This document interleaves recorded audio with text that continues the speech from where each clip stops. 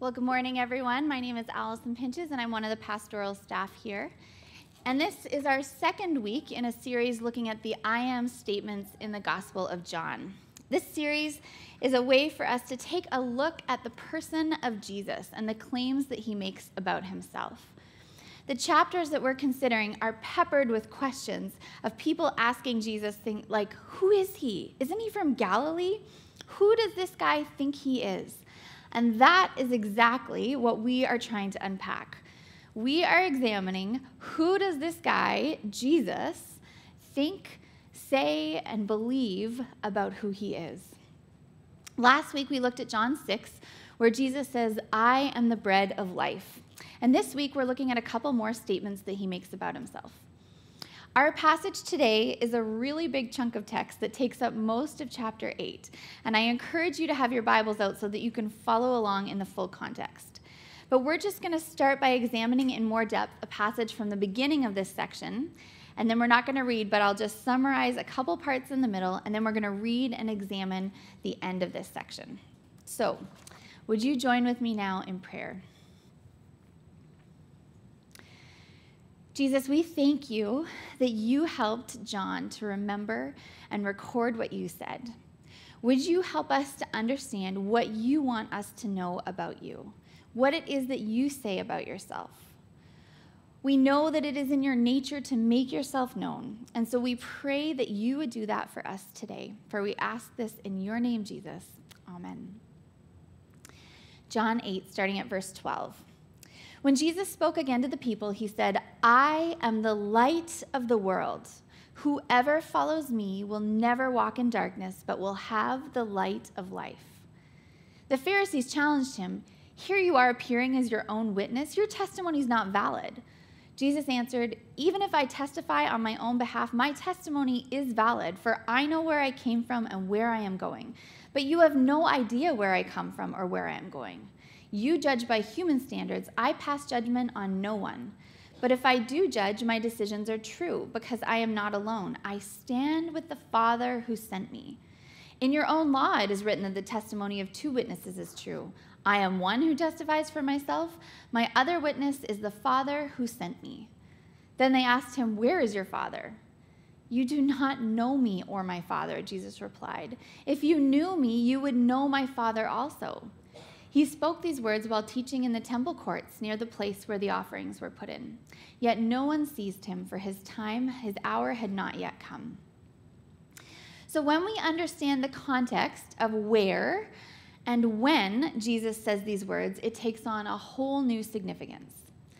Jesus is in Jerusalem for a festival, the Feast of Tabernacles.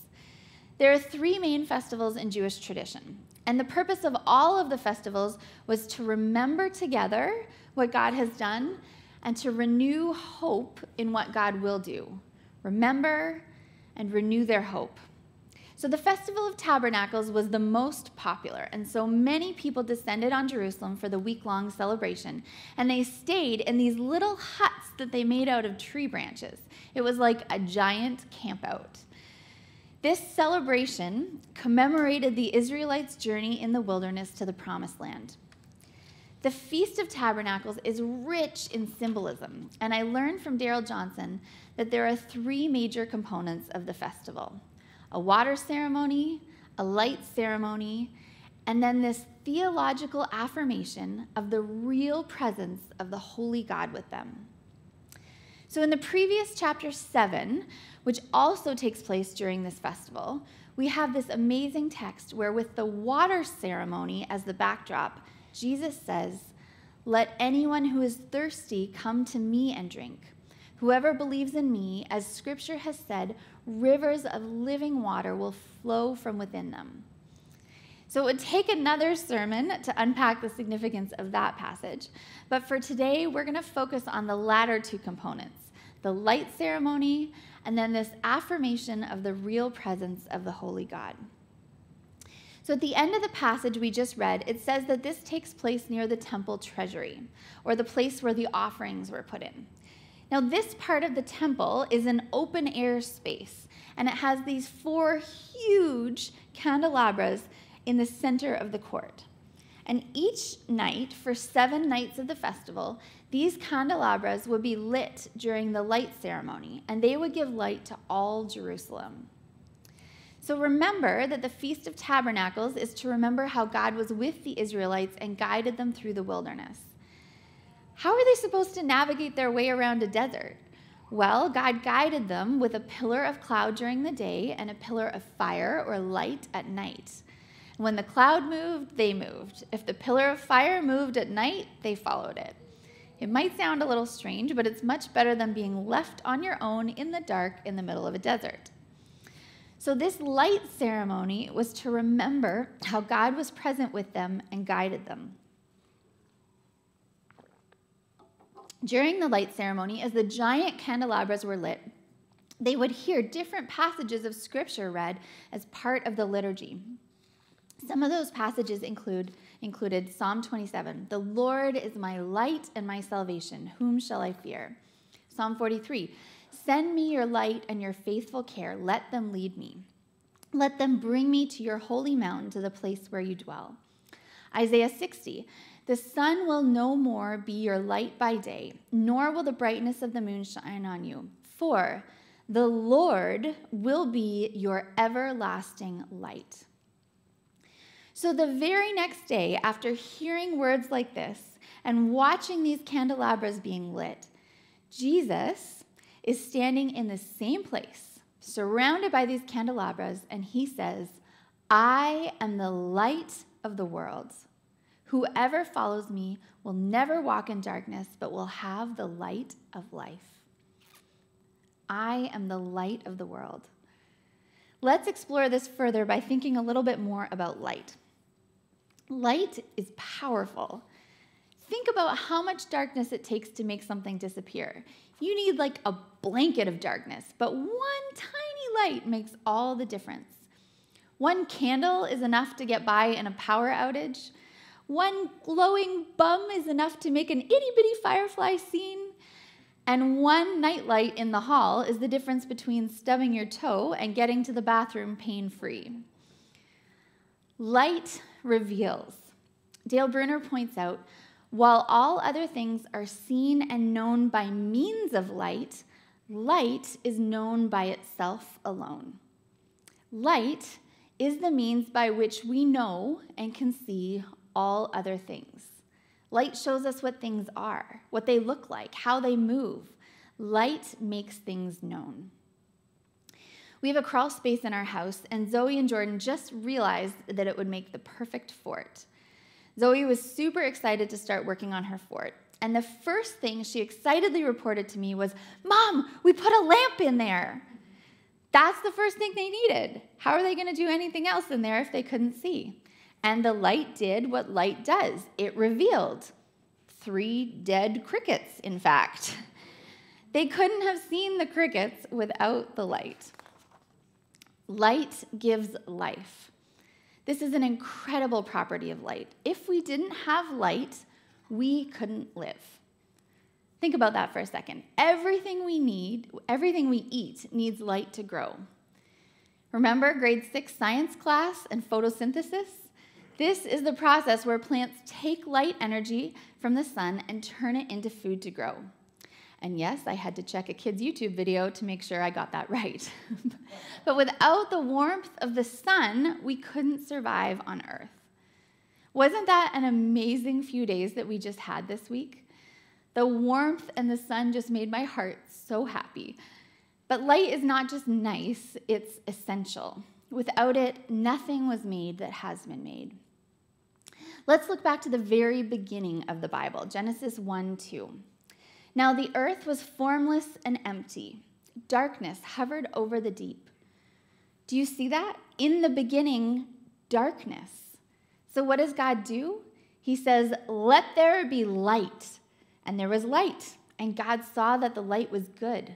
And he separated the light from the darkness. Light was the very first thing he created. It reveals all else that is created and gives life to all living things. Jesus' statement, "I am the light of the world," it's the whole world. It's not, "I'm the light of church people." or I'm the light of people that try hard, or I'm the light of people who love me, but I'm the light of the whole world. And here, world is all of human society organizing itself apart from God. He is the light of all that. In Isaiah 49:6, God says to the prophet Isaiah, "It is too small a thing for you to be my servant to restore the tribes of Jacob and bring back those of Israel I have kept.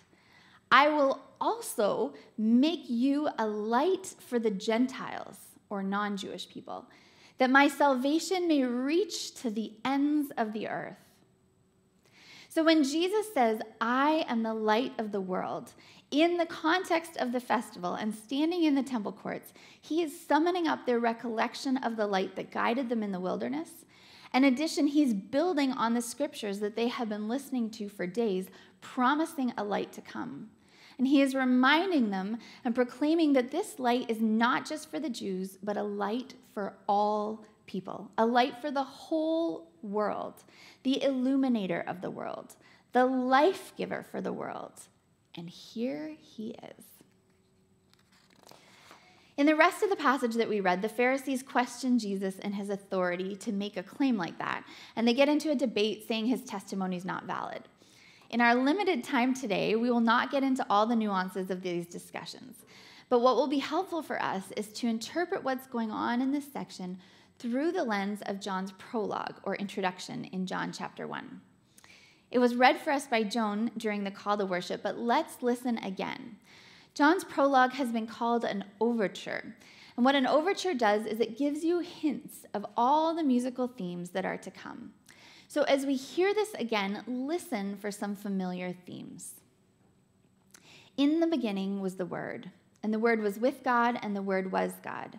He was with God in the beginning. Through him all things were made. Without him nothing was made that has been made.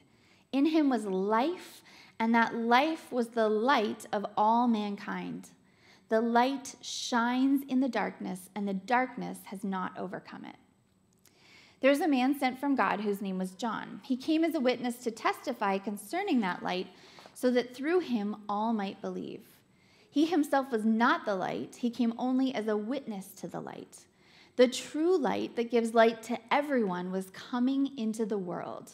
He was in the world, and though the world was made through him, the world did not recognize him. He came to that which was his own, but his own did not receive him. Yet to all who did receive him, to those who believed in his name, he gave the right to become children of God. Children born not of natural descent or of human decision or a husband's will, but born of God. The Word became flesh and made his dwelling among us. We have seen his glory, the glory of the one and only Son who came from the Father, full of grace and truth. So what we have in the ensuing discussion in chapter 8 are clear examples of, though the world was made through him, the world did not recognize him. His own did not receive him. People are not getting who Jesus is. There's this urgency that's building throughout this chapter, which already started on this incredibly powerful proclamation of, "I am the light of the world." And as I said, we can't get into all of the discussion in this section, but I want to highlight two things in particular, and their importance will become more clear as we go. In verse 23 to 24, after the leaders have asked him more questions, Jesus responds saying, "He is not of this world, and that you will die in your sins unless you believe that I am." What is he saying? What is he saying about himself? Remember, one of the properties of light is that it gives life. Jesus is saying, if you live apart from me, if you live apart from the light, you are by definition in the dark. And things can't grow in the dark. And in fact, things die in the darkness. You need the light for life. If you are trying to live apart from me, if you are trying to do things your own way, you are in the dark. Come to the light to live. What does he mean that unless you believe that I am? They don't understand either, because after he says that, they say, "Who are you?" Jesus continues by telling them that they don't recognize him now, but in verse 28, when you lift up the Son of Man, and here he's talking about when he'll be lifted up on the cross, Then you will know that I am, and I do nothing on my own, but I say these things as the Father instructed me." Then they get into this descendant debate about whose descendants they are, and Jesus is saying, if you are children of Abraham, children of God the Father, then you would recognize me. And in response, they insult him and accuse him of having a demon. Let's pick it up in verse 52. Then the Jews said to him, "Now we know that you have a demon. Abraham died, and the prophets as well, and yet you say, if anyone follows my word, he will never taste of death. You are not greater than our father Abraham who died, are you? The prophets died too. Who do you make yourself out to be?" Jesus answered, "If I glorify myself, my glory is nothing. It is my Father who glorifies me, of whom you say he is our God. And you have not come to know him, but I know him. And if I say that I do not know him, I will be a liar like you, but I do know him, and I follow his word. Your father Abraham was overjoyed that he would see my day, and he saw it and rejoiced." So the Jews said to him, "You are not yet 50 years old, and you've seen Abraham?" And Jesus said to them, "Truly, truly, I say to you, before Abraham was born, I am." Therefore they picked up stones to throw at him, but Jesus hid himself and left the temple grounds. What could have made them so angry? What did he say that made them attempt murder? If you remember, there were three main aspects of the Feast of Tabernacles: the water ceremony, the light ceremony, and then this remembering of God's presence dwelling, being right there among them. The people lived in these little huts made of branches as a way to remember that God chose to come and live to dwell among them. His presence lived among them in the wilderness. In addition to remembering this by living in huts, the most important text that was read at the Feast of Tabernacles was Isaiah 40-55. And here's just a couple examples of verses from this section, but it's packed with verses like this. "I, Yahweh, am first and last. I am he. So that you may know and believe me and understand that I am he. Only I am the Lord. There is no Savior besides me. And I am God. Even from eternity, I am he." At a high point in the festival, this choir would sing, "God is in his temple." And then a priest would reply, speaking for God, "Be still and know that I am God." And then the priest would sing or chant, I am, I am, over and over and over again. Before the Israelites started wandering in the desert, God appeared to Moses in a burning bush to send Moses back to Egypt to lead his people out of slavery. And Moses asks, "Suppose I go to the Israelites and say to them, 'The God of your fathers has sent me to you,' and they ask me, 'What is his name?' Then what shall I tell them?" And God said to Moses, "I am who I am. This is what you are to say to the Israelites. I am has sent me to you. I am." That is the name God gives. And in some ways, it says nothing, and in other ways, it says everything. Tim Mackey in the podcast Exploring My Strange Bible paraphrases it like this: "I am and will continue to be what I am and forever will be." In some ways, what more do we really need to know than at the center of the universe, God is. He exists. I am. Back to John 8. With the chanting of the priests still ringing in their ears, I am, I am, the people question Jesus, saying, "How can you have seen Abraham? You aren't even 50 years old." And Jesus responds, "Truly, truly, I tell you," which means pay attention. I really mean this. It's important.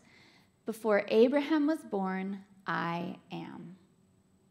They knew exactly what he was saying. And it was so horrendous to their ears, so abhorrent for anyone to claim the place of God, to use the name God had given as their own, that they picked up stones to throw at him.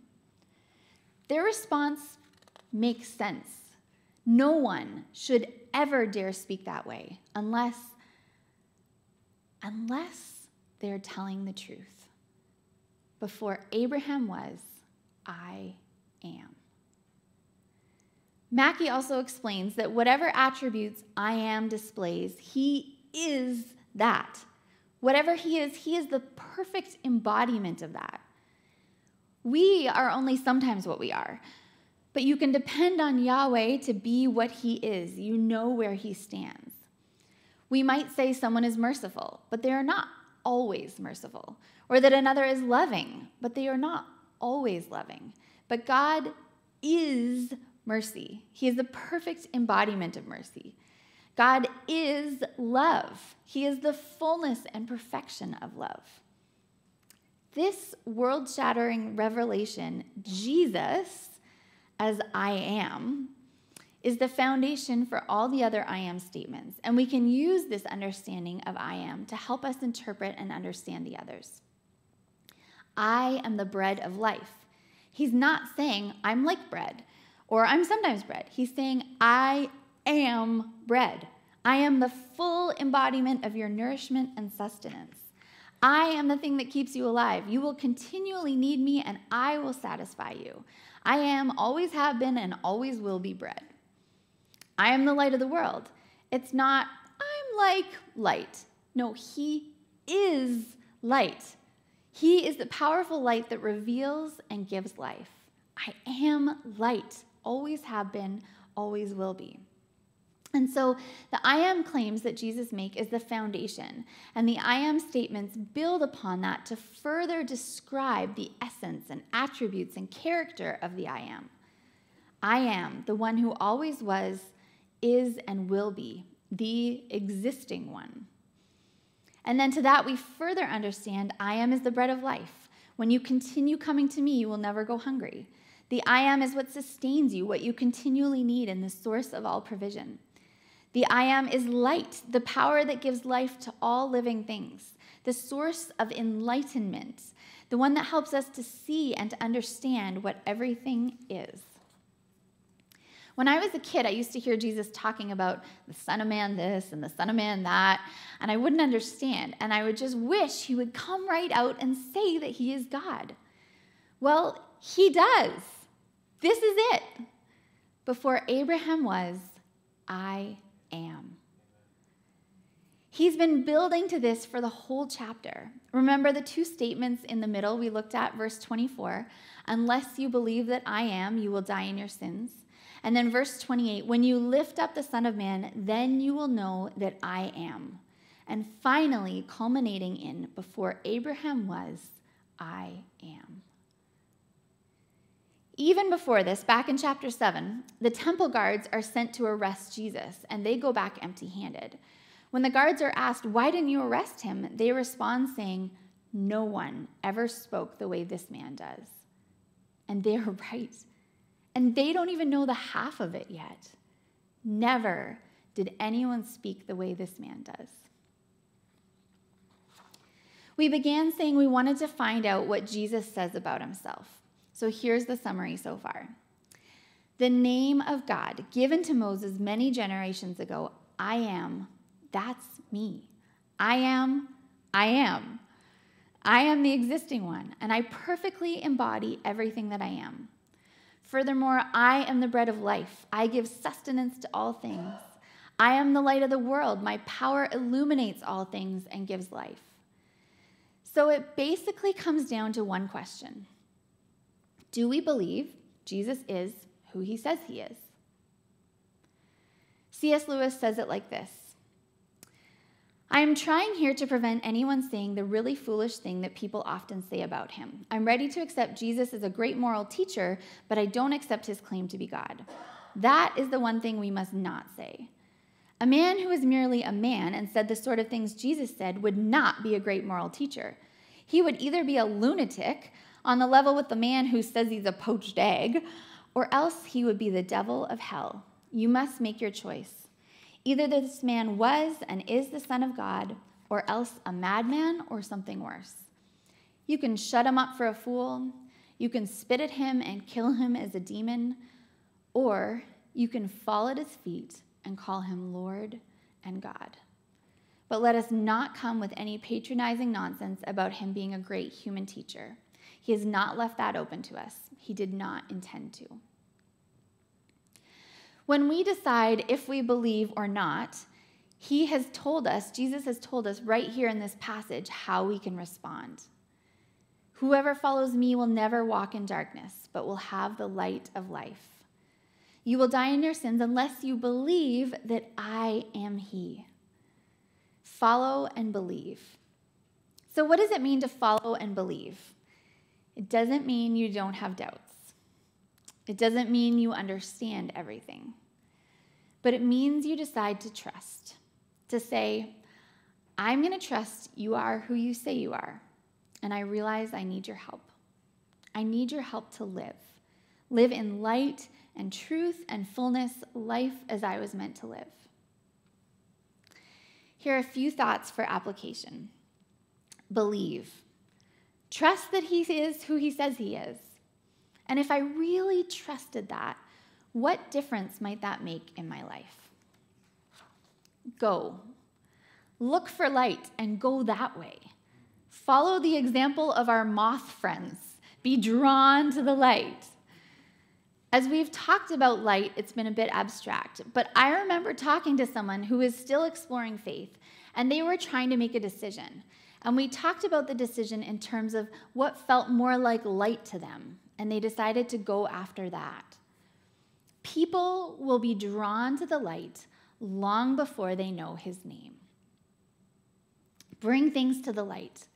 Time and time again, I have seen how when things are kept in the dark, secret habits, places of shame, or lies we've believed about ourselves, we can feel powerless and alone.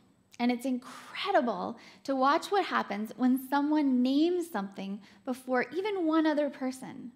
It automatically loses some of its power, some of the grip that it held on us. It doesn't mean it won't still be a struggle, but it will be different. The enemy uses the things we feel crappy about to make us feel crappier about ourselves. So if we have told someone else, that tactic doesn't work so well. We had a lot going on for us personally this week, and so as I went to try to write this sermon, because of some of those things, I just found myself spiraling in this really anxious place. Because this anxiety felt really spiritual to me, I had some people pray for me. I brought it to the light. And the next day, after a good sleep, that's really important too, I spent some extra time listening to Lectio 365, taking some deep breaths, and actually praying out loud, anxiety, leave me. You have no place with me. And Spirit of God, fill me with your spirit and your peace. The day before had been very dark, and that day was much brighter. Live. Our allegiance is to the light of the world. As image bearers of God, as children of the Father, as co-heirs with the light of the world, we get to live in ways that are light. Ways that don't keep secrets, that bring places of shame to the light, that are transparent, that shine, that reveal, and as God's light pours through us, we can see the life that he offers extended to others. Light things are contagious in a good way. I realize we have to be a bit more creative with our hospitality these days, but I was amazed at a time when we invited some people for lunch after church, how many of them said, oh, that inspired them to invite someone else to their house. And we even got a couple invites back. Hospitality is light, and it's the good kind of contagious. Creativity is contagious. Zoe has been making these incredible pom-pom animals during the pandemic and giving them to friends. There's a few examples here. Some even have fancy hats on. And in case you can't tell, in the bottom right corner, that's actually me preaching. So she's been making these and giving these to her friends. Well, now her friends all want to make them too. And last Friday, our friend Ben in Toronto told all his teachers and friends at school, I'm going home to make pom-pom animals on FaceTime with my friend Zoe. Creativity is contagious. The photos in the Lent 2021 group are totally inspiring one another. Contagious creativity. Light is not a limited resource that gets used up. It seems to multiply. Just think about this room on Christmas Eve. Back in the day, we start with one lit candle in a dark room, and before long, the whole room is full of light. So believe. Trust that Jesus is who he says he is. Go. Be drawn to the light like that moth. Bring things to the light. Go after light. Whether you believe in Jesus or not, you can have a sense of what feels like light and go after that. And live. Live as light. Live in light ways. Live in ways that resemble the one you trust. I am the light of the world. Whoever follows me will never walk in darkness, but will have the light of life. Amen.